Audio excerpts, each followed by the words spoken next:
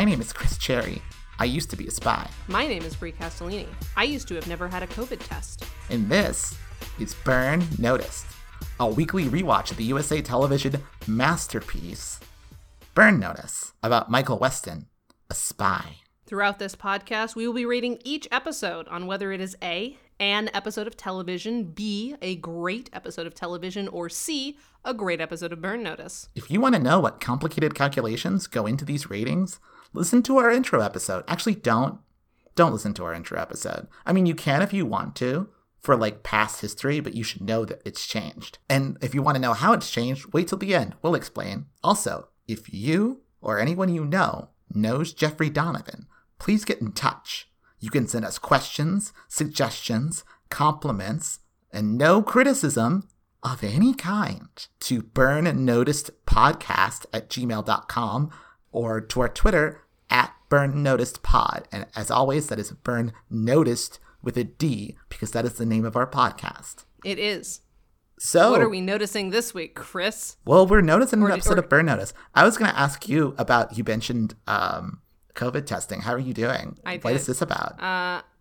Yeah, so at the time capsule at which we are recording this episode, I might be dead in a month. Who knows when this episode finally goes out. And finally, Chris will have to edit her own fucking pauses in an episode. I will miss you. Maybe not the podcast. Rude, but fine. Rude, but fair. So I will miss our fans. Less than 2 weeks ago, I flew home from Colorado. I was in Colorado for a couple of weeks this summer because I could not handle it anymore. And I could not be in New York. So I went to Colorado. And I technically flew through Utah, which is considered a high-risk state. And I was only in Utah for an hour and a half because it was a layover. And I'm certain that it's the cleanest place in Utah right now, which unfortunately is not saying very much, Utah. But anyways, I was put on like a contact tracing list of like, please don't leave. And every day I got a call from contact tracing that was like, are you leaving? Don't leave. Because they're like, you're from a high-risk state. Everything might be terrible. And within that 14 days that I'm supposed to be self-quarantining, I developed a cough. And it's like a chest cough. It's a dry cough, you know, the COVID cough. And I got a little nervous, so my partner and I went and got tested a couple of days ago. Have not gotten my results yet. Have continued coughing, but I've not developed any other symptoms. And my partner hasn't developed any and got an antibody test that already came back that said that he doesn't have the antibodies. So I am like 95% sure that I don't have COVID. Again, who knows? I could be dead in a month. And it might not be from COVID. It might be from a myriad of other reasons. Oh, yeah, we could all be dead in a month. State.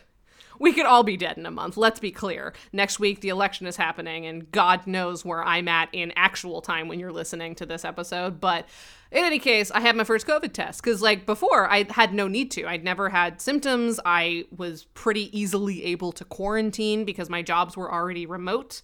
And so I have just I've avoided it the entire time. And even when I went to Colorado, my mom has to get COVID tested every week because she works in a nursing home. Yeah. So obviously if you're in the healthcare profession, especially working with like a potentially at-risk population, you have to get tested every week. So while I was in Colorado, she got tested like 3 times and was fine each time. So it was like, well, I must be fine too. Otherwise, I am really not contagious, which doesn't seem like me. I once, when Chris and I lived together a couple of years ago, I once gave 2 of the members of our housing situation norovirus. And it happened basically immediately. So I know it's not that I am just not contagious. I am definitely a very contagious person, and no one around me has gotten sick yet. So I'm pretty sure I'm fine. But next week, ladies and gentlemen, I assure you, I will update you. I'm sure you're all shaking in your boots. Next week, we'll learn who the new president is. Probably. Well, you will. I won't. And we will learn if Brie has COVID. Yeah. And exciting year. Exactly. Really exciting year. Mm-hmm. Let's go back to a simpler time. 2010. Let's go back to a simpler time. Ah, yes, 2010. My parents were separated but not yet divorced. I was preparing to go to college and shopping for different bathroom caddies on Target's website. I was finishing my last semester of college. Actually, right now, this is summer, so I was about to go into my last semester. Wow, you're old as fuck. I am old as fuck. I also graduated a semester early, so I like graduated like in December. So you're a genius, but still old as fuck. Yeah, exactly. This episode, season 4, episode 4, is called Breach of Faith, and it aired on June 24th, 2010. It is written by Ben Watkins and directed by Jeremiah Chechik, and I have nothing to say about that. Me either. Let's move on. The premise of this episode, according to IMDb, is while Jesse and Fee try to gather information on a dead gun runner, Michael and Sam are caught in the middle of a hostage situation while trying to help a man who lost his charity's money to a con artist. All right. It was interesting, I'll say right off the bat, that we were doing a hostage situation. Why interesting? Because we've done that before, and it was the best episode of the show. It's true. Well, I mean, okay, again, and I think I said this like leading up to and during Bad Breaks, our favorite episode of the show, that like the hostage episode of any crime show is always the best. Yeah. Like bottle episodes are iconic for a reason. And I have to say, I enjoyed that about this episode. Did you say you enjoyed this episode? I did. Okay. I feel that this week I was a little bit you. Interesting. And this actually lends credence to your theory that being the person who's hosting the podcast and taking notes makes you focus on flaws more. Yeah, it's true. That definitely happens. And I enjoyed a lot about this episode too, but I had a lot of logical problems with it, which we will get into. Well, it seems like you're in a mood this week. But it seems like also I'm in a mood. It seems like I'm in a nitpicky mood. Yeah, because last week you were in a nitpicky mood. And it's entirely possible we that nitpicking this week made me want to nitpick last week more too. Maybe. Who knows? But yeah. Democracy is crumbling. Everyone's in a bad mood. Chris is being nitpicky about Burn Notice. Exactly. The world's topsy-turvy. Anyway, let's nitpick in the weeds. Okay. So, Jesse and Fee are in the Bahamas, because if you remember last week, they were going to the Bahamas to find info on Cobra. The gun runner who was sort of snitching to Jesse and then just abruptly Exactly. stopped. It was like Jesse's lead to this big bad guy that both Jesse and Michael are looking for. Yep. So yeah, they're just at an outdoor bar in the Bahamas, just having a lot of fun. Like Jesse's like laying on the bar and having like drinks poured off him, and like people are like I think licking alcohol off his chest or something. No, they did the thing where you put the salt on the person. Oh, they put like, the, you know the how salt you take on the chest. Yeah, it's like it's so a body you know shot. How you lick. Exactly, they're doing a body shot. They're and there's doing like body shots on 7 Jesse. or 8 women surrounding him. Like Jesse is full on hareming it up, and it's so funny. Like Michael Weston would never. Like a woman would like drop salt on him, and he'd be like, gross. No, and, like, yeah, wipe it off.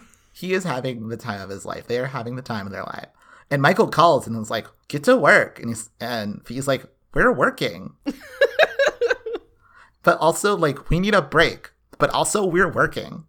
And they are working because Fee is flirting with this guy named Ty, who is a coroner's assistant. And the coroner probably has info on this body that they're looking for.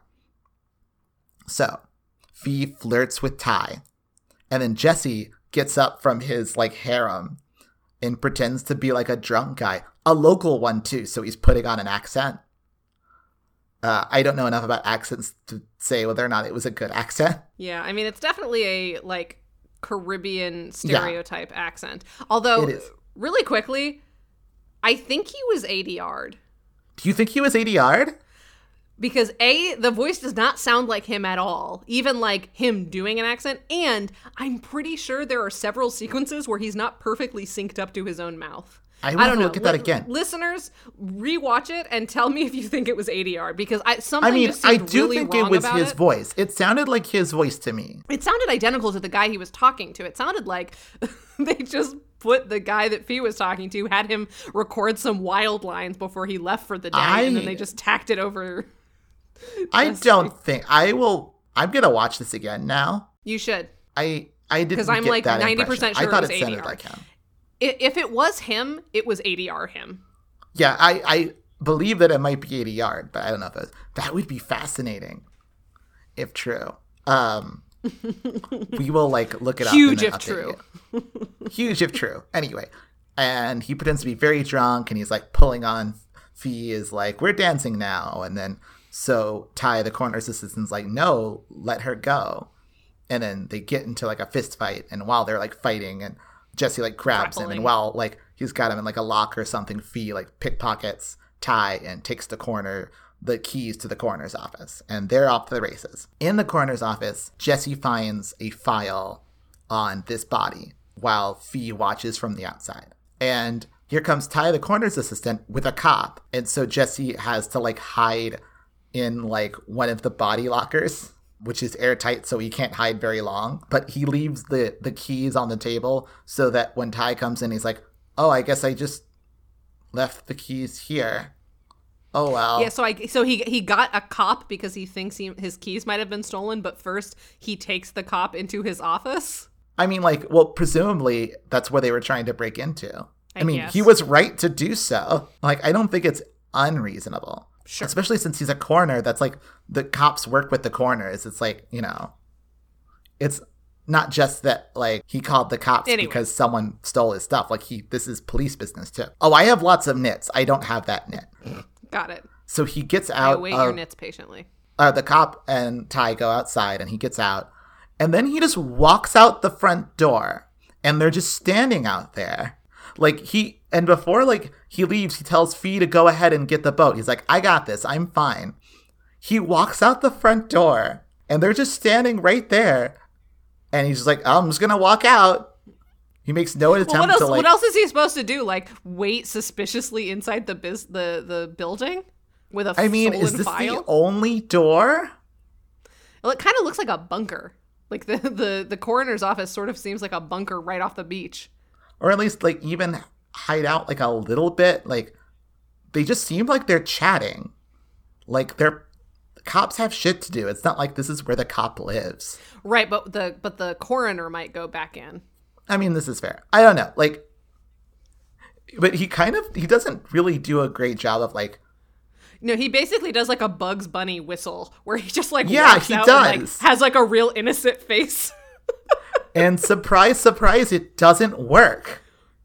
But I think what they're probably trying to do is, like, once again set up, like, Jesse's a little reckless, you know? Jesse's reckless. He doesn't know what he's doing. Fast and loose with his own safety and other people's safety. Exactly, yeah. So Jesse has to jump in the car and gun it. And he gets chased by the police. He makes it to Fee in the boat. And he jumps in the boat, and they get the hell out, and that is the cold open. It's a fun cold open. It is a fun cold open. I like it. You know why it's fun? One of the few cold open without Michael. Yeah, because it doesn't have Michael in it. It's Jesse and Fee, and they have a fun chemistry. It's kind of interesting. Like, here's like a weird behind-the-scenes thing. Whenever I'm going through my notes, I always just, like, go to last week's notes and delete everything and start over. Mm-hmm. But I don't want to lose the formatting of the numbered formatting that I have in my notes. So I don't want to delete the entire notes. And so I always delete everything except number 1, Michael.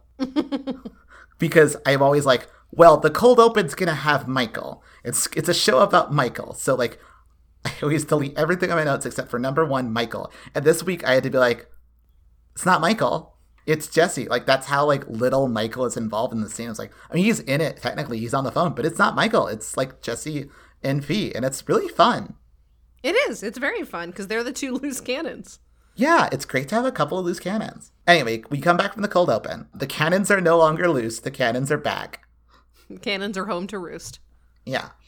They show up at the loft with the file on the dead guy, and they explain that this is definitely the dead guy because of all of these reasons. Like he had some, like, smoker's esophagus issues, so that's why he was all hissy like a cobra, although they don't say cobra. All these other things that, like, make it very clear that, like, this guy is probably the guy. His name is Jeremiah Kassar. And then so Michael's like, okay, cool, well, I need to get Sam to run the prints. And Jesse's like, oh, nope, not only have we already done that, but we already have a name, and we already have a P.O. box for the guy. And also, you already owe Sam a favor. And Michael's like, oh, okay. And so Fee and Jesse are like, we'll check out this P.O. box and see if we can attach it to, like, a real permanent address. you go help Sam with his favor. And Michael is annoyed because he hates doing work. But also... And he also hates it when other people are in charge. Yeah. And meanwhile, other people are doing the thing that he cares about. Yeah, it's true. They're running down the actual, like, government lead. Yeah, like, because normally Michael's the only one who really gives a shit about this. Like, Sam and Fee will, like, do stuff for this plot. But Michael has to ask them, and they don't care about it as much because they never give a shit about what Michael is doing. This is the first time we have another character who isn't Michael that cares as much as he does about the season-long plot, which is interesting. So, like, yeah, so Jesse and Fee can go deal with this, and he's like, you do Sam's thing. And it turns out Sam's thing is a case. It's never anything else. No, of course not. And if it's not a case to begin with, it becomes a case by the end of the scene. Of course. He has a friend named Josh who runs a charity for, like, families of veterans or whatever. And this guy, Josh, wound up getting conned out of a bunch of the charity's money. The cops can't help. Michael doesn't want to help either. But Sam insists that this isn't really a job. This is a consultation. Like, we'll I feel like he's used that exact line before. He's like, "Oh, we'll just talk to this guy. It'll be fine." Yeah, exactly. He's like, "We'll he show up. also We'll talk to him." specifically says it'll take less than a day. Yeah, it'll take less than a day, and also they'll get ribs out of it, which is nice. I do enjoy a focus on a free lunch, which used to be such an important part of Burn Notice. Was who paying pays for lunch. And, like, so this feels good. Both last week and this week feel kind of throwbacky. Totally. In that way. Well, it's a Barrios Watkins double feature, of course. Exactly, yeah. Unfortunately, when they arrive at Josh's, they don't find any ribs. But they do find his concerned wife, which is the lower third that they give us. Mm-hmm. I don't know. It's just something about the way that, like, women are reduced to these roles so often. To, like, actually just see her, like, given a lower third as concerned wife. It's just very frustrating. She is just there to be concerned about the thing that is happening with her husband, who is the character. Yep. Anyway, she says that Josh has gone to the con artist's building and that he is going to demand his money back. And they need to go stop him. And Michael is annoyed that this is a job now. And then Sam points out that, well, you have nothing to do because Jesse and Fee are getting the address. This just annoys him more. Because it just reminds him that he is not needed in the thing he wants to do. Exactly. So, meanwhile, Jesse and Fee arrive at the P.O. Box place and explain that they need Jeremiah Cassara's address. By the way, I haven't mentioned his name's Jeremiah, which is also the name of Jeremiah Chechik, the director of this episode. I see you there. Director of many, many episodes. So we've had a Chechik before, and now we've also had a Jeremiah. Yeah. So they must really like this guy. I mean, he directs a lot. They just love throwing names in there. Fee and Jesse pose as, like, a couple that wants to go on their honeymoon because they have really fun chemistry, you know? So that's believable. Mm-hmm. But technically, he's still waiting for the divorce to go through with his first wife. And, like, Jeremiah Cassara is, like, his wife's lawyer. And, like, they need the actual documents from the lawyer. So they need his address. It's kind of a shitty story. Yeah, it's not a great cover. And yeah, it's not a great cover because immediately calls their bluff. It's not even that, like, she thinks they're lying or anything. It's not like, but she's like, yeah, I can't give out information. I don't think they're particularly sympathetic. Yeah, they're not. It's very weird. Maybe it's like we're supposed to believe that Jesse is not as good at this as Michael. I don't know, but it's also like, did they not? They discussed their thing beforehand, and surely Fee would also have thought about this. Like, what you've given this woman is, here's a guy who probably left his wife for this woman because, like, the divorce isn't finalized, but he's already, like, wanting to go on a honeymoon with this new woman. And it's like, that's not sympathetic at all. Yeah, it is definitely a confusing ploy. And, like, the whole point of it is to fail so that they can have a spy tip about coming up with a better story, which is they look at this woman has, like, pictures of her with her kids But And there's no husband in the there's picture. no husband, and she is not wearing a wedding ring, so they assume that the husband is out of the picture.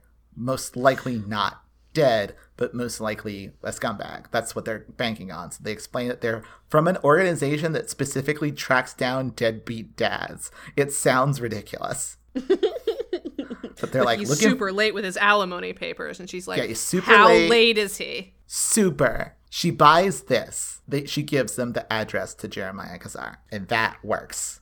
Meanwhile, Michael and Sam arrive to find a very distraught Josh, played by that guy actor Frank Wally. I have seen this guy in so many things. I don't even know what I first saw in him, and you've seen him, and he's just I know what I've seen him in. He's in the episode, the most well, not probably the most, but one of the most problematic episodes of Psych. He was he plays a transgender character. Oh no! Yeah, don't you remember this? He well, not even transgender. I don't remember anything about it was Psych. I like Psych. I don't remember anything about it. Yeah, it's an early season episode, like maybe 1 or 2, but his character he thinks that he's either being haunted or targeted, and it turns out he actually has a split personality, and one of his split personalities identifies as a woman and has been getting therapy from somebody who's his transgender side. There's so much surgery going on there. And so, like, his primary or his original personality, at the very least, identifies as a man and keeps finding, like, women's shit all around. And he's like, I'm either being haunted by an ex-girlfriend or, like, a woman is trying to kill me. But it turns out it's him, and his other personality, who identifies as female, identifies strongly enough as female in a specific enough way that she wants surgery and to become physically more female. Yeah. And I don't remember how it gets resolved, but it's not great. No, yeah, there's... So that's how I know him. That's that is nice show. I don't know if anyone is equipped to tell that story. No one is. But, like, not a Psych single human certainly being is not.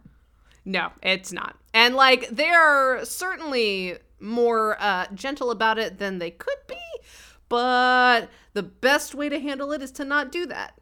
Yeah, no, that's awful. Anyway, this isn't a Psych podcast. No, it's not. This is a Burn Notice podcast. I'm sure you'd be happier if it was a Psych podcast. Actually, that's not true. Our fans like this show. But yeah, anyway, the point is, you've seen this guy. The other two look familiar too, and I think I've probably seen the other two, but I definitely know I feel him. like the guy that plays the con man, I feel like he's been in a different Burn Notice episode. He's got that face. He's got a face of someone who's vibe. been he looks like a guy who's been in an episode of Burn Notice before. Like, that's the face he's got. Here, let me look him up. So he has gone into the office building of the con man because the con man is pretending to be like an investment banker or something. And his name is Nick Madison. And he's working with a woman named Patty. And Josh is holding them up at gunpoint. Yeah, it's not good. It's not reflect great. well on him. And that is what Sam and Michael walk into. Oh, he's in Bones. That's probably where I know him from. Both Nick and Patty are pleading innocence. Sam and Michael try to talk Josh down, but he is very distraught. He's incredibly distraught. And at some point, someone is called the police. Patty is called the police, and so the police arrive outside. So Josh just herds the con artist into the break room and tells Sam to leave. Like, I'm doing this. And Sam, like, this is his buddy. He cares about veterans. He is lawful good, so he has to do an unlawful thing. He cares about good things, so he has to stay. He starts, like, closing the windows and preparing for a hostage situation because he's going with his gut. Michael is understandably not happy about this. He does not want to be in a hostage situation, presumably because he's afraid of this seeming like a retread of Bad Breaks. But Sam argues that it's not going to be a retread of Bad Breaks. And either way, it's too late for that. Josh is definitely getting arrested, but this is their only shot at getting the money back for the veterans and the veterans' families and the charity and all that nonsense from these con artists who are clearly closing up shop because the place is empty. And this is the only way. Meanwhile, the police just arrive and are setting up shop outside. Josh comes back out and once again tells them to leave, but Sam is like, no, I'm staying. And then Sam tells Michael, You don't have to stay, though. Like, this is my shit. You do not have to stay. I can do this. I'm probably going to get arrested, but I have to do this. At which point, they get a phone call from Police Lieutenant Casey, who gets a lower third that says tough SOB that isn't at all necessary. On one hand, they've cast him just fine. And B, he doesn't really do anything tough. No, not at all. But, apparently we need an antagonist that isn't inside the building with them for some reason. Yeah, but he also doesn't really act like an antagonist. Like, he doesn't do... No, he doesn't. He's like nothing. I think the implication is supposed to be, like, this guy runs the straight and narrow. Even if, like, we get out of this without anyone getting hurt, we're gonna be fucked because this guy is the letter of the law, and he seems like he'll hardline, the legality of justice and blah, blah, blah. I think that's what they're trying to set up, but it doesn't matter because he doesn't do anything. Honestly, it just feels like they took character descriptions that were in the script and turned them to lower thirds for no good reason. I'm sure that they were written in to the script. I guarantee that.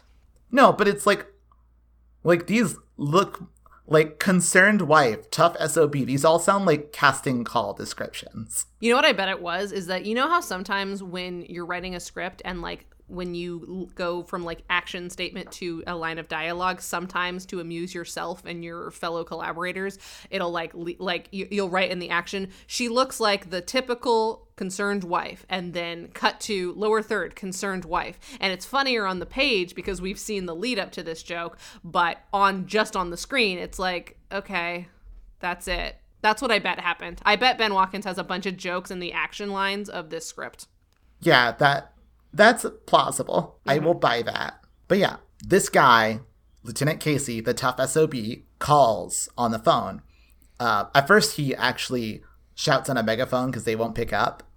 And then he's like, pick up the phone, goddammit. And they call again. And Josh is going to go pick up the phone. But then Michael swoops in, picks up the phone, and pretends to be a hostage. And says that he's been told that hostages will be shot if the cops come in. And then hangs up. Because he knows that if you say the wrong thing to the hostage negotiators, that they're just automatically going to send in the SWAT team.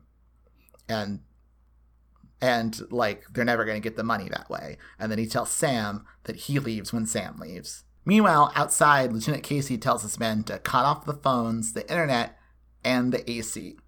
This sort of matters. There's a whole runner in this plot. Not even a runner. Just, like, every once in a while, someone is fanning themselves because it's hot. And, like, everyone's hot and sweaty. Michael and Sam and Josh separate Nick and Patty. Michael interrogates Nick, the con man guy, who maintains his innocence and says that it was just that the economy crashed. Like, it was a downturn. It's bad. How was I supposed to know that sometimes you just lose your money? I'm not a con man. In fact, to prove that I'm not a bad con man, I will give you the password to all my computers so you can look over the files. And you can convince Josh that I'm not a bad con man.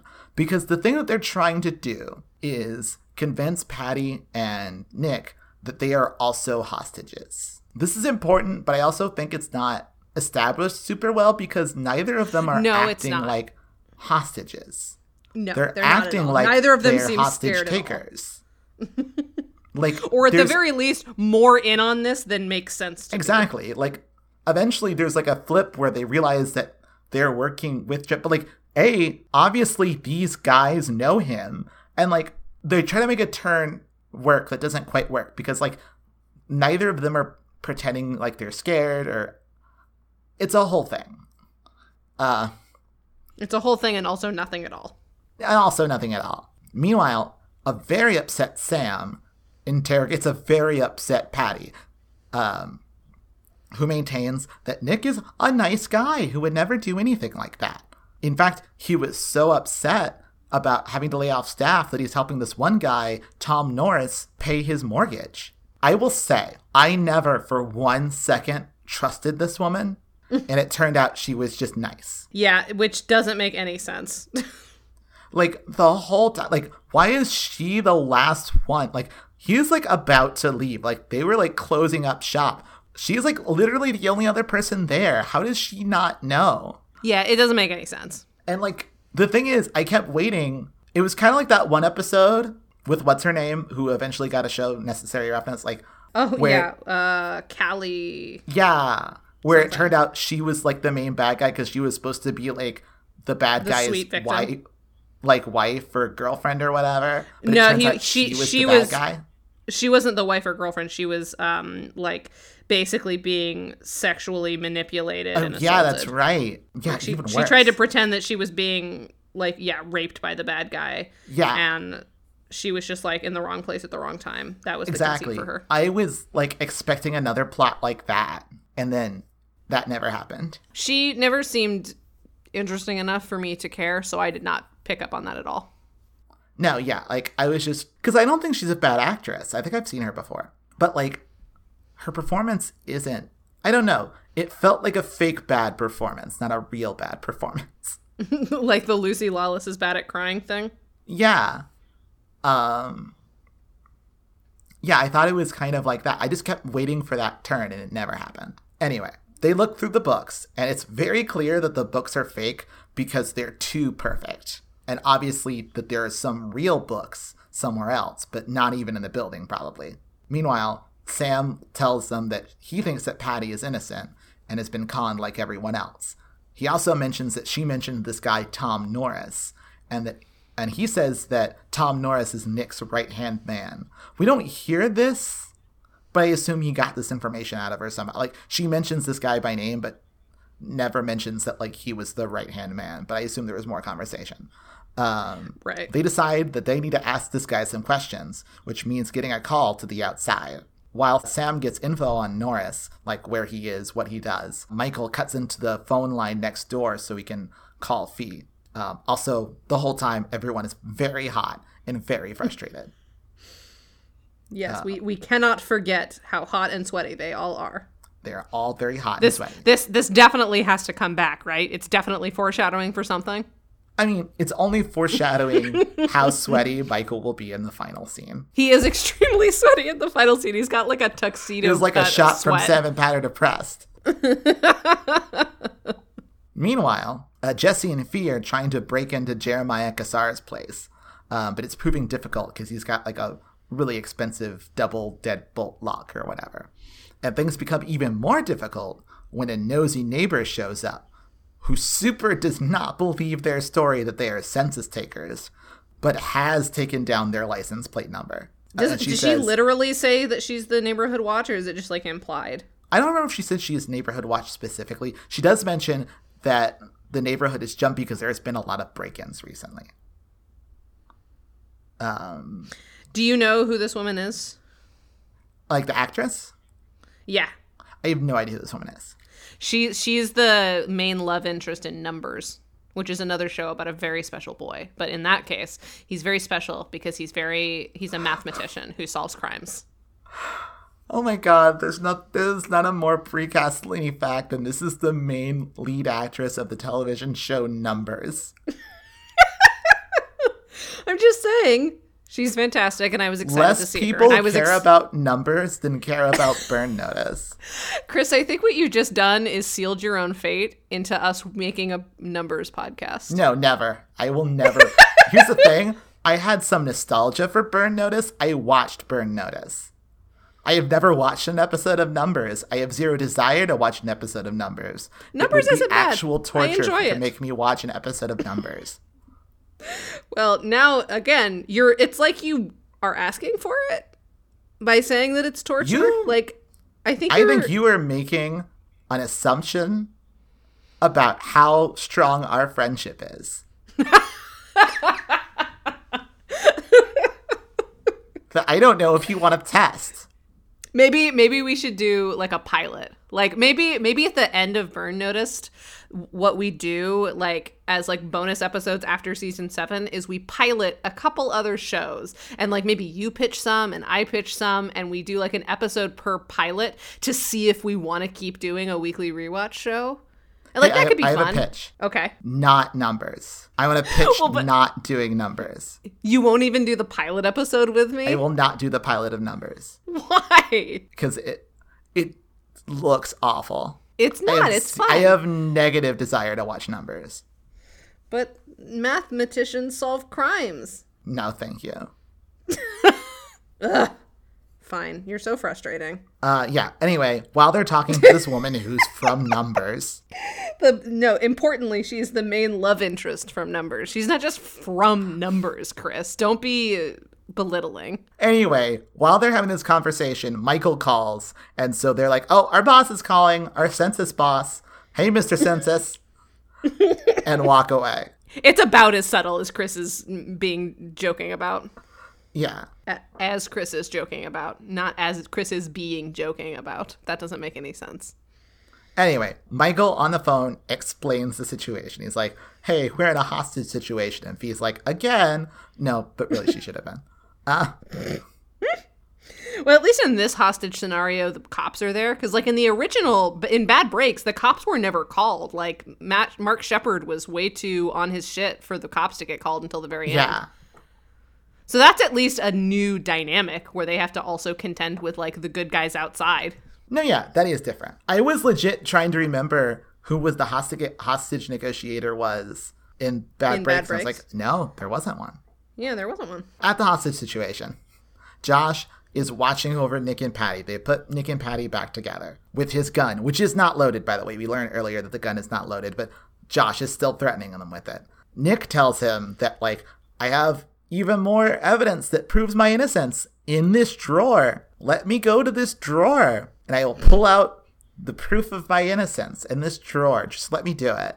And, like, they're in the middle of doing this when Michael and Sam walk in. And then, of course, he immediately pulls a gun out of the drawer. Because Josh is really stupid. I mean, he decided to do a hostage situation, so he's obviously not a smart cookie. No. But also, like, should this person be running a charity? I bet his concerned wife does most of the work. I was going to say, the very end of the episode seems to imply that she does. So Michael has to disarm Nick, which proves that he's not a hostage. He's too competent to be a victim. But, he like, must be and a that, villain. like, he's not trying to, like, get the upper hand on Josh.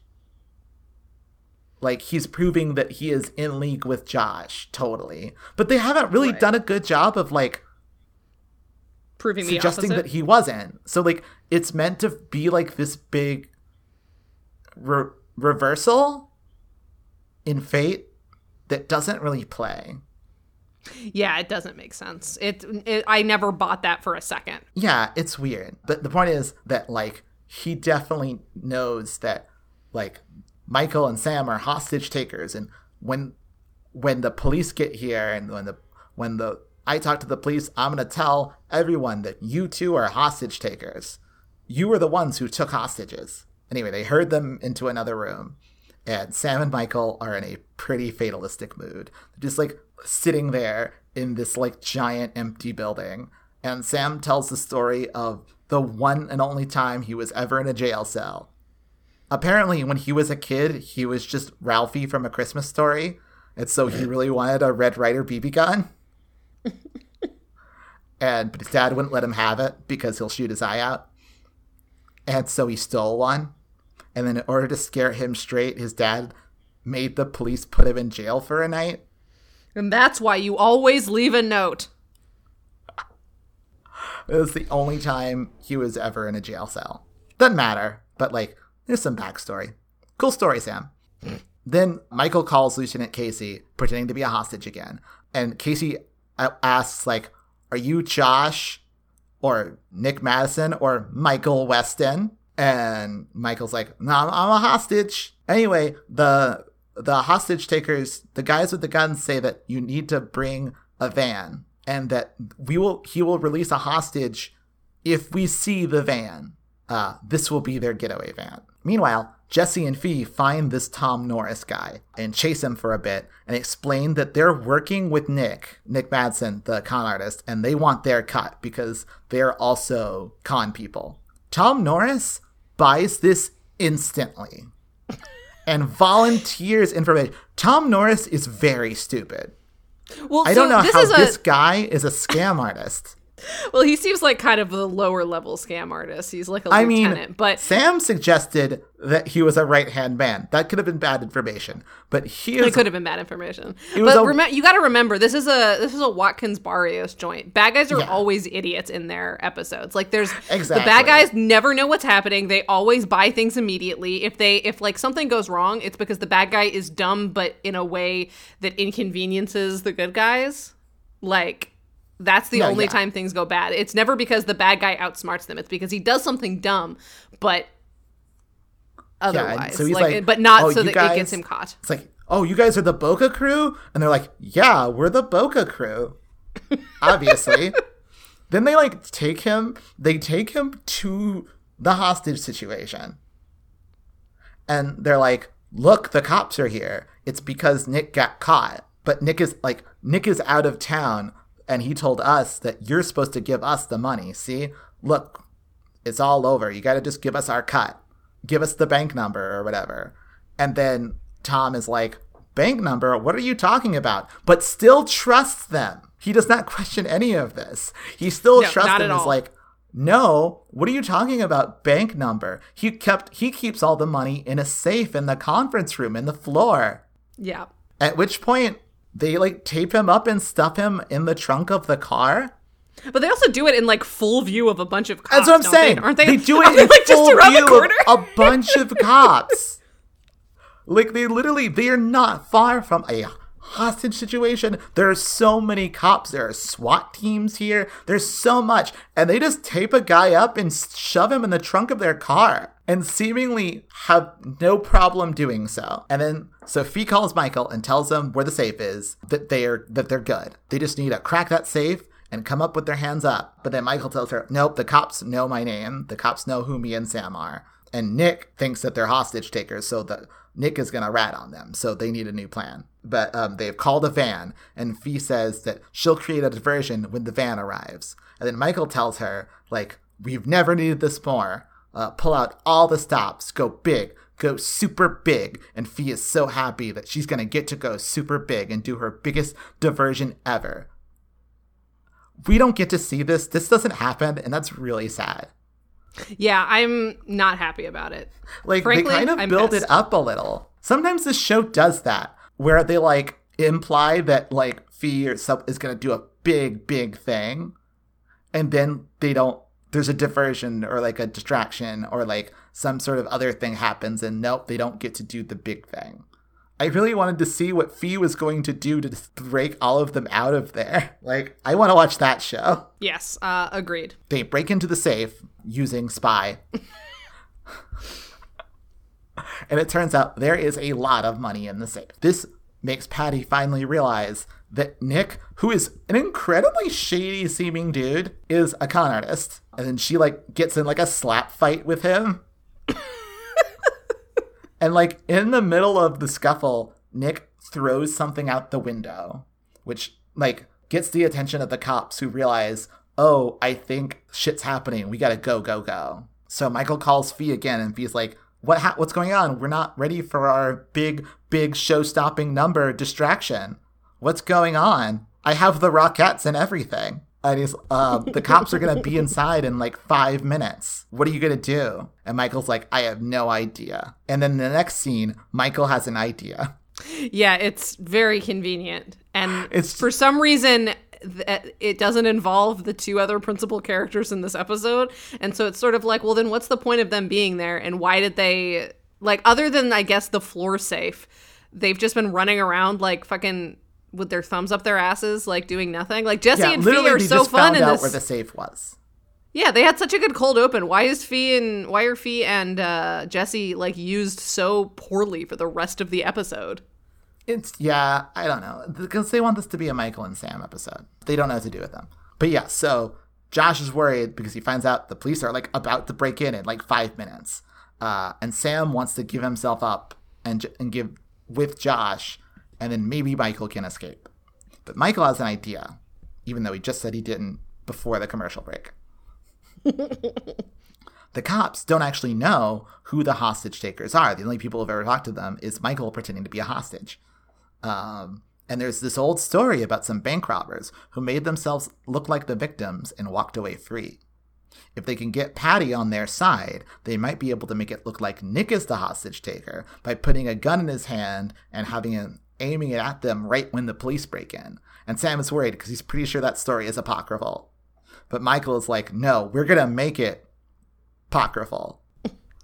And so they talk to Patty, who is very angry at Nick now. She is so angry.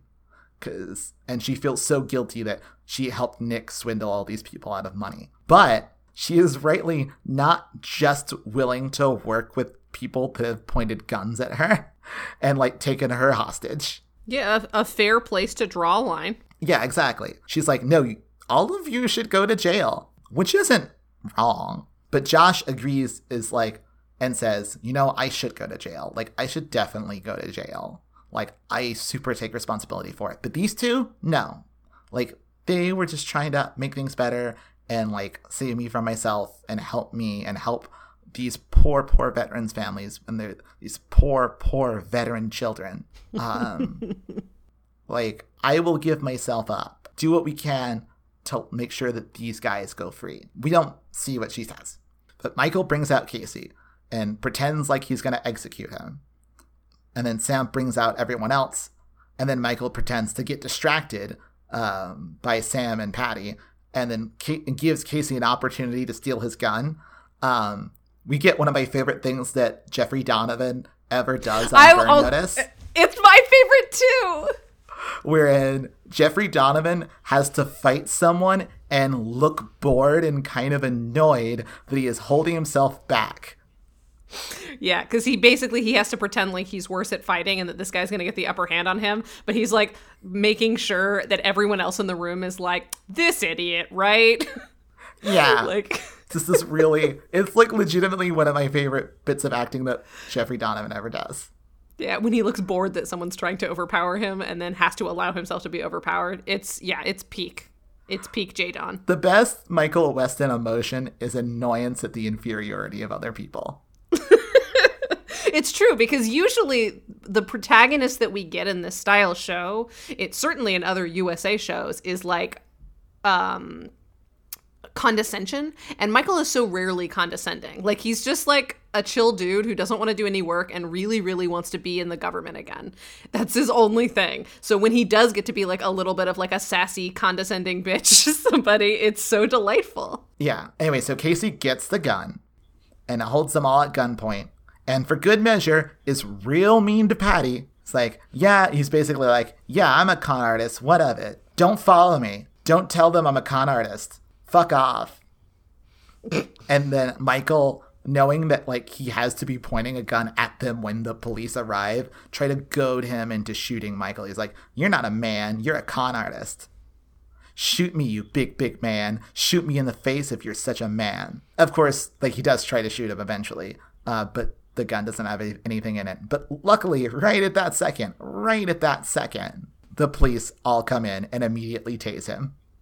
Right. So there's two things about this that are confusing to me. These are the nits that I want to pick. So the first thing is there's no ammo in the gun. So like how bad could his, jail time actually be if there is no actual ammunition in the gun? I'm sure like, he's still throwing it around. Like other people assumed there were bullets in the gun, but there weren't. So like already his charge isn't going to be that bad. Two, by the time the cops actually see him, he's holding a gun, sure, but isn't actually pointing it at anybody because he had turned around to look, wide-eyed at the incoming traffic of cops.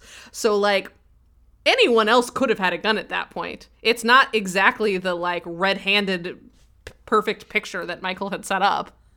It's not. Honestly, it's really seems very circumstantial. A little bit. After they all get sort of taken out, tough SOB Lieutenant Casey interviews Patty. Patty tells him that Josh came in with a gun, but then Nick also had a gun and took them all hostage. Yep. Well, importantly, first, everyone else got interviewed. So, yeah, like, all the boys stuck to their story. So, like, yeah, exactly. And so she's like the final nail in the coffin. Like, she could make or break everything. Like, she could either make it look like they had all lied to a police officer or back them up. Yeah, and she, of course, backs them up. But also, like, makes it clear, and I don't know what everyone else told it, like, makes it clear that, like, Nick is the bad guy, and it's kind of like Josh isn't a bad guy. Yeah, I was curious about that too, because Josh did make a big point of, like, don't send them to jail, just send me to jail. So I'm curious what Josh's story was. Like, if Michael and Sam managed to convince him, like, no, I think we can all get out of this. Just tell our version of the story. Yeah, it's not clear at all. Mm-mm. Yeah, I don't understand, because he's not in jail at the end, unless he has a court date or something. I don't know. Yeah, that is not clear. The cops arrest Nick. Lieutenant Casey talks to Michael and also says that Patty told him that Michael helped the situation from getting worse. What did she tell him, though? Because everything that Michael did to keep the situation from getting worse incriminates Michael. Yeah, I honestly wish we had seen, like, the rest of her explanation, because I'm sure it was quite the retelling. But, like, the thing is that, like, but also they had to work on a story beforehand. And all the stories have to be consistent. So, like, that means that in Michael and Sam's story, too... Michael is the hero? Michael is the hero. Well, I think that probably, since, like, they know that Michael and Sam are friends, like, that's pretty obvious if you're interviewing this group of people. And, like, I think that it's plausible that Michael wouldn't be like, yeah, I was the big hero of the day. And it's plausible that, like, he wouldn't bring that up. And he could just say, like, we were caught in a bad situation. I did my best. Yeah, I don't know exactly what. I think some hero editorializing probably makes sense because she was the only, like, true victim. No, of course, but I'm just, like, thinking of, like... Also, Casey definitely knows she's lying. That doesn't make him seem like a collaborator. Literally, every single thing that he did was collaborating. Sure, but clearly she didn't get into specifics. I mean, you know, again, it's clear that Casey knows that this is bullshit. Yeah. But has to accept it because everyone's story has been consistent. And, like, clearly a bad guy was caught. So, like, what's he going to do? Be a Detective Paxton? Nah, we don't have time for that. We already have a fourth main character. We can't do this again. Yeah. Anyway, so Casey does mention that they do have a file on Weston, but I guess not any outstanding warrants or anything. Just checking in with the cops. That mentions that he has a fondness for explosives. Really, he has a fondness for a woman who has a fondness for explosives, but that's neither here nor there. Well, remember, Paxton's file had managed to track arson. C4 to him. Yeah. No, I know. That's actually a decent bit of continuity. I love that, like, most of our big compliments of this season of Burn Notice have been, their continuity is on point. Yeah. No, it is. And then... Lieutenant Casey points out that there's a blown safe in there that was blown with explosives, like you like. And Michael's just like, seems like that when we got here. He's like, why would he blow up his own safe? It's like, I don't know. Forgot the combination?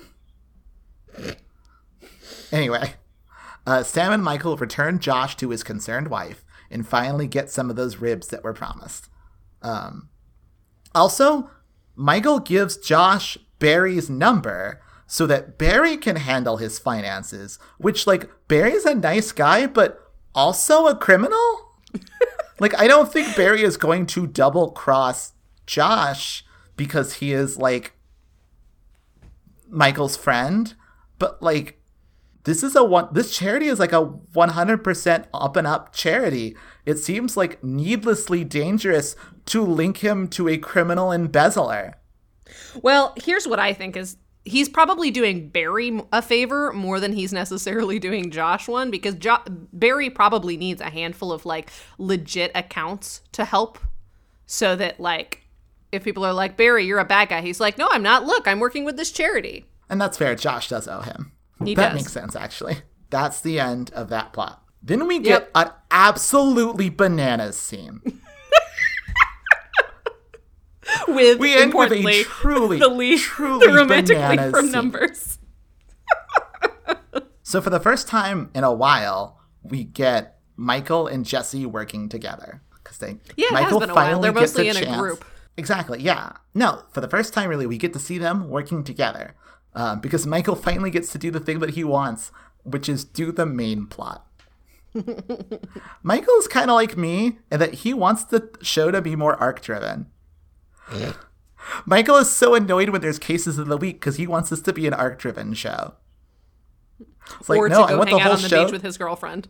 Yeah. I want to hang out on the beach with my girlfriend. I want to be doing, like, mythology stuff. But, like, there keeps being cases of the week. Anyway, so Jesse and Michael try again to, like, break into Jeremiah Kazar's place. While we'll keep an eye out for Kendra, the nosy neighbor lady, who is at this moment sort of jogging towards them. Michael is able to break in, but the place has been cleaned out. There's nothing there. Michael figures... deep cleaned out.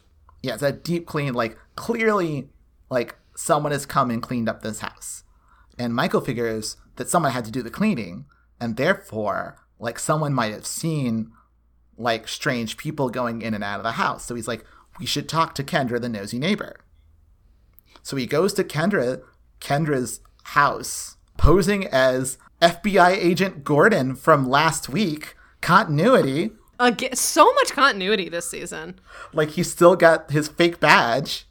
I think like they probably got a new writer's assistant or something who's been Maybe. like, hey, if you guys need a detail here, you mentioned this like 3 episodes ago. Finally, somebody is paying attention. And just like, hey, you know, last week there was this whole joke about this one guy being nicknamed Cobra, and they're like, no, we're not touching that. Actually, here's what I think. Not to relitigate last week's Cobra stuff. Here's what I think. I think Alfredo Barrios Jr. thought Cobra was a great nickname. And, like, everyone else in the writer's room was like, no, it's not. Everyone just totally razzed him. Exactly. And razzed him so much that it became a plot point for that episode. That is actually kind of cute. I hope that's true. But yeah. Anyway, so Michael, like, talks to Kendra, pretending to be an FBI agent, and says, have you seen anything? She's like, I haven't seen anything. It's actually been pretty quiet. While he's doing it, he looks at pictures. It's the second time in this episode that someone has looked at pictures for clues. Mm-hmm. And so he leaves, and Michael tells Jesse that he thinks that this woman is kind of fishy because she's in this house, but there's no pictures of her in the apartment. And okay, first off, this is kind of ludicrous because, like, there's no pictures of me in my apartment. And certainly not, like, at the front door. Like, he didn't see the whole apartment. He saw, like, 2 a pictures little on a bit desk. of the foyer. Yeah. That's, like, it. And there was, like, Well, 3 or 4 pictures there. Chris, most girls who have pictures up in their house have them with them and their friends. Because, like, it wasn't just, like a single portrait. Like, it's not like she didn't have a portrait hung over but, like, no, I understand. her fireplace. I get it. It's like a group But there was picture also, that she happens like, to not be in. 3 pictures. I mean, you're like- not wrong, but you're also not right. I just want that to be very clear. Okay, but, like, follow me And here, I also 'cause I'm think that building you- a point. you I'm are- trying to make a point. Okay, I'm sorry. I'm so sorry. I just want to say one thing, which is I think that you are in the minority for people who have photos up, like multiple photos that they bother to frame. I mean, obviously, you are not in. other points in my life, later in my life, I will probably have more pictures of myself. I have a very specific reason why I did not have a lot of pictures taken of me. So, like, that's neither here Yes, nor there. exactly. All I'm saying is that, like, are there pictures of you in your foyer? Like, here's the thing. If I opened the door to your apartment and saw pictures of people in the lobby, and then there was not pictures of you in any of those pictures, I would not assume that you don't live there. It's a wild assumption to make. Anyway. But wild assumptions Michael's- are why Michael Weston is so good at his job. Michael says this. At which point Jesse says that Kendra The Jesse thing is the funniest part of this. so hot, is such an attractive woman with such a great body that there's no way that she would be jogging with, like, with a sweatsuit or something. Yeah, she's wearing long sleeves and like kind of a sweater. Like she's Yeah, covered she's up. wearing, like, a sweater, And and it she's, is Miami, and it's very hot, And it as is we've established sort of like weird. 80 but times. she's not like Jesse isn't saying it's really hot outside to be jogging in a sweater. He's saying she she's is really so hot. fucking smoking hot that, like, there's no way that she wouldn't want to show her body off to strangers on the street so they can catcall her. Like, no, obviously she wants to show that body off. Therefore, she must be hiding signs of a struggle. Therefore, she killed Kassar. It is hiding out in the place next door to watch if anyone else comes around, looking around for evidence that Jeremiah Kassar was there. This is a wild conclusion to jump to, based on nothing. Based on the fact that there do not happen to be pictures of her right by the front door, and that she's so not dressed hot. like a hot person. Like, this is the craziest fucking thing I've ever heard in my life. Here's the thing. You're not wrong. You're not wrong. Like, there's so many other explanations for, like, why those two facts might have been true. Like, and it's not like You know what would have been a good clue based off of the photo frames is if, like, she was one of those people who use, like, the stock models that come in a photo frame, and that was what the frames were, and that Michael had, like, seen it at, like, the office or something. Like, when they were in the hostage situation, the con man Or had the same... better yet. Although, no, that one makes sense. Never mind. Yeah, it would be wild for me to have, like, a photo of myself prominently placed when you walk into my home. Exactly. This is all I'm saying. No, you got me there. That's fair. It's wild that they jump to this conclusion. And then they're right. So, of course, they're right. They run back into the house, and Kendra is trying to get something out of the wall. But she runs away and gives Jesse the slip. But Michael has found a tape in the hole in the wall. And that is evidence. Hell yeah. And that is the episode. And that is Burn Notice. Let's talk about spy tips. I'm going to be perfectly honest. A lot of these spy tips were garbage. There were not a lot of good spy tips, and a lot of things that I have kept are borderline. Fair enough. Let's go through them. Let's go through them. All right. First one.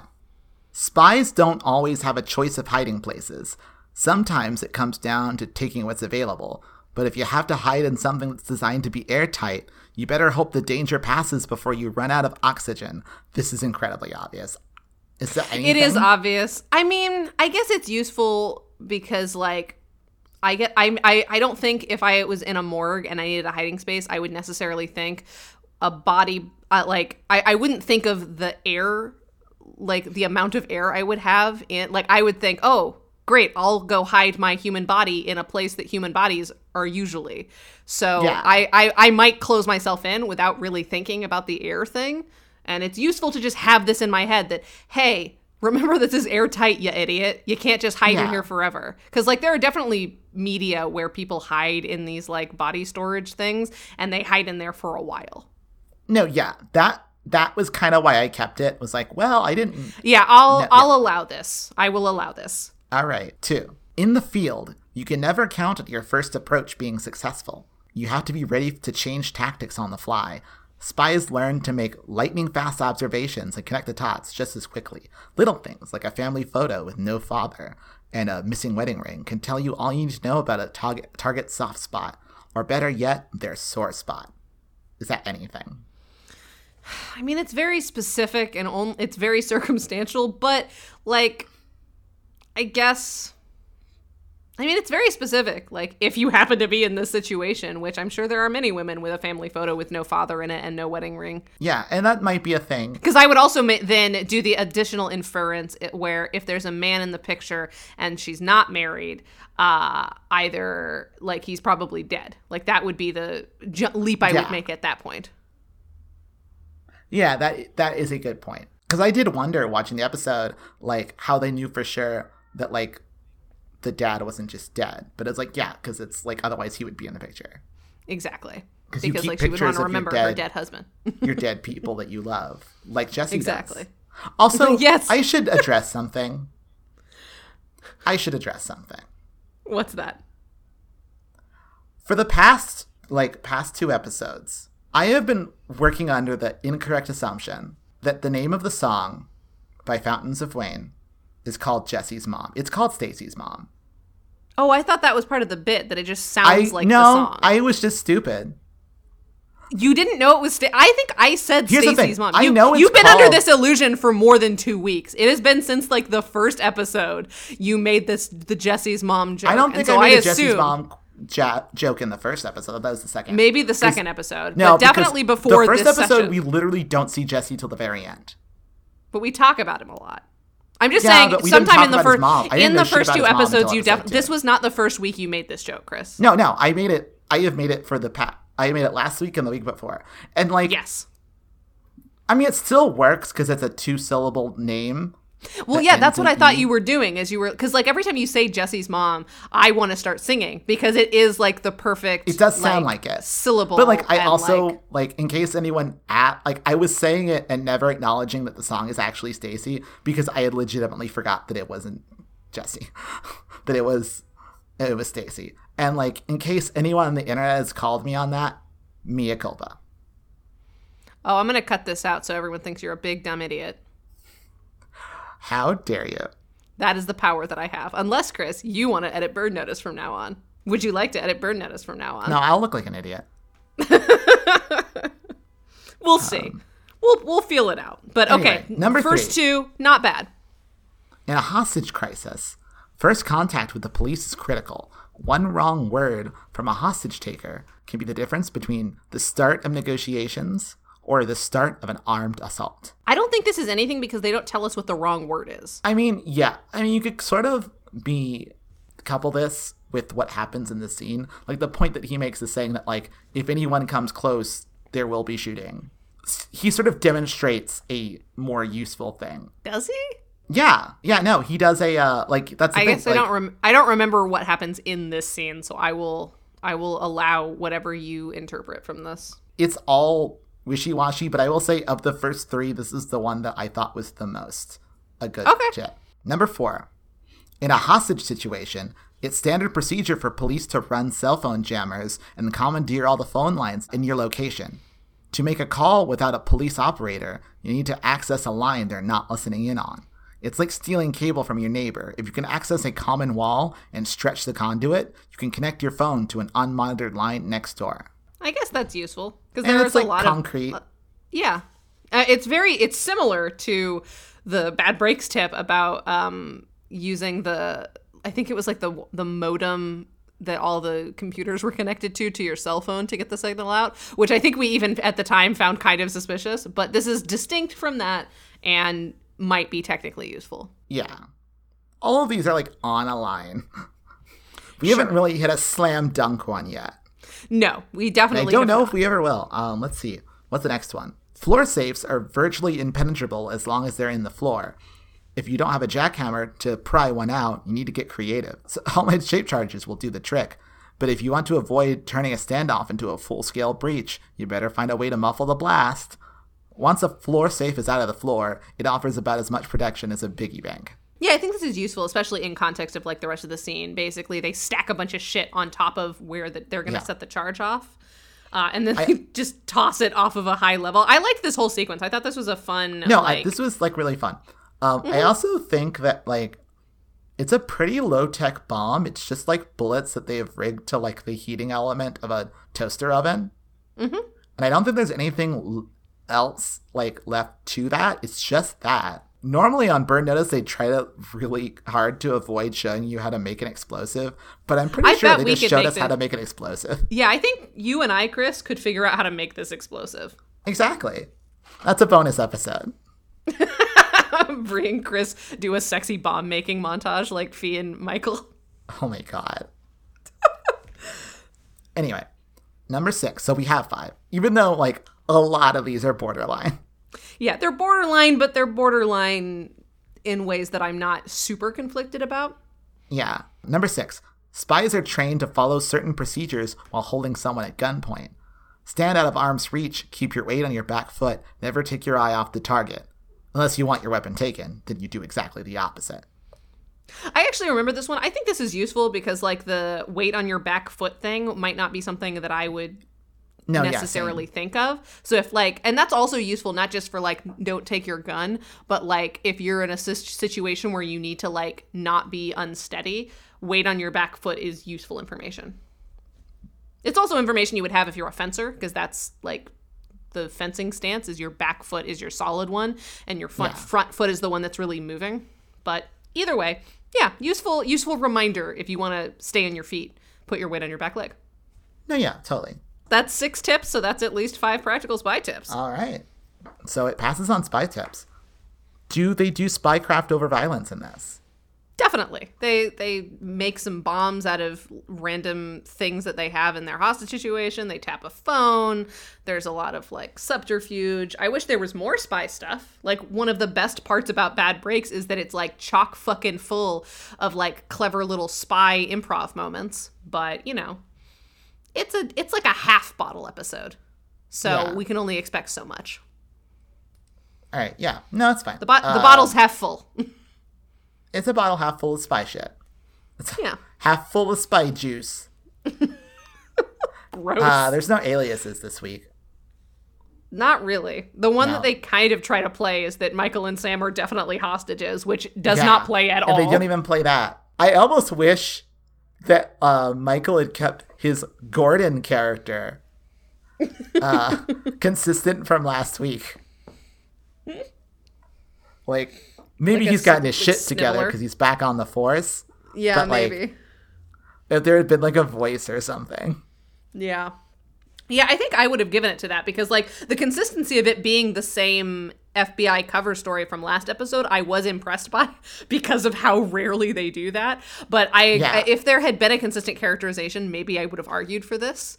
But yeah, I went back and not. Watched the last episode because I had to make sure that the name was actually the same. Which is why last week I was like, yeah, it's definitely Gordon. I checked. Okay, so no alias. So there's no alias. Are Fee and Sam news well? This is a really good Sam episode. Yeah, it's a good Sam episode. Fee has a good cold open scene, but does not upsettingly get to cause a big distraction, which she was very excited about. Yeah. I think Sam's used well. Yeah, Sam told some stories about his backstory. Like we said last week, these 2 weeks feel like Sam weeks to make up for the fact that the first 2 weeks do not use Sam at all. Yeah.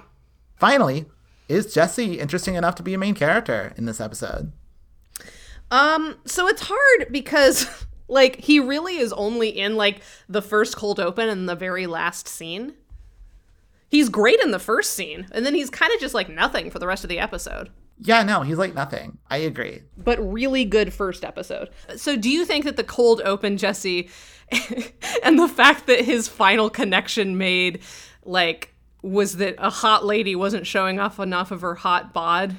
Do you think that's enough to make Jesse both distinct from Michael and interesting enough to be a main character? No. No, you don't think you're going to give it to him? I mean, no.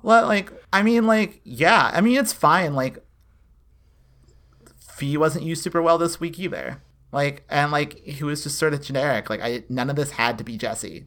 I guess like, that's true. It's not, like, there's none of these scenes that would have been different if it was Sam instead. Or like, no. Yeah, no. I would like to have seen the expression that Jeffrey Donovan would give if he, like Jesse, had to like just walk out of the morgue, obviously having just broken in. I mean, Michael would have done something different.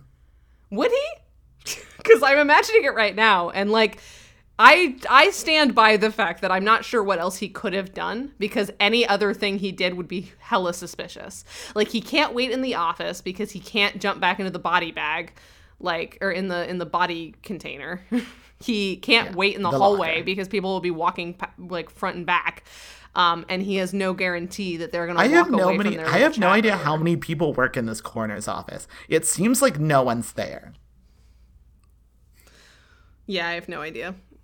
Anyways, you know what? That's fair. I'll give it to you. Because, yeah, you're absolutely right. Like, the most of what Jesse does in this episode is just an additional pair of hands, not Jesse is adding something to the team. Yeah. Again, the only time that it's at all distinct is at the beginning when, like, neither Sam nor Michael would be doing body shots. It's true. That's fun, but not fun enough for him to be a main character. I mean, Fee would be. Yeah, anyway. Okay, fair enough. But that's 3 out of 5. So technically, It is still a great episode of Burn Notice. Is this, though, a great episode of television? Again, I felt sort of nitpicky this week. I feel like there's a lot of logical, especially as it goes on. Yeah. Like, I feel like it's not a bad episode, it's just sloppy. Yeah. It's sloppy. It's a little soft. It's not as tight as it could be. Yeah, a little doughy.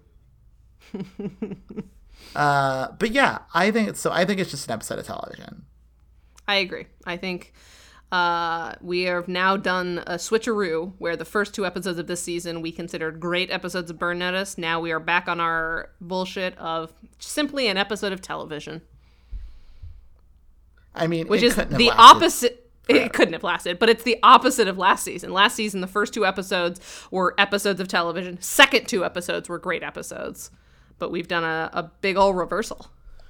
Yeah.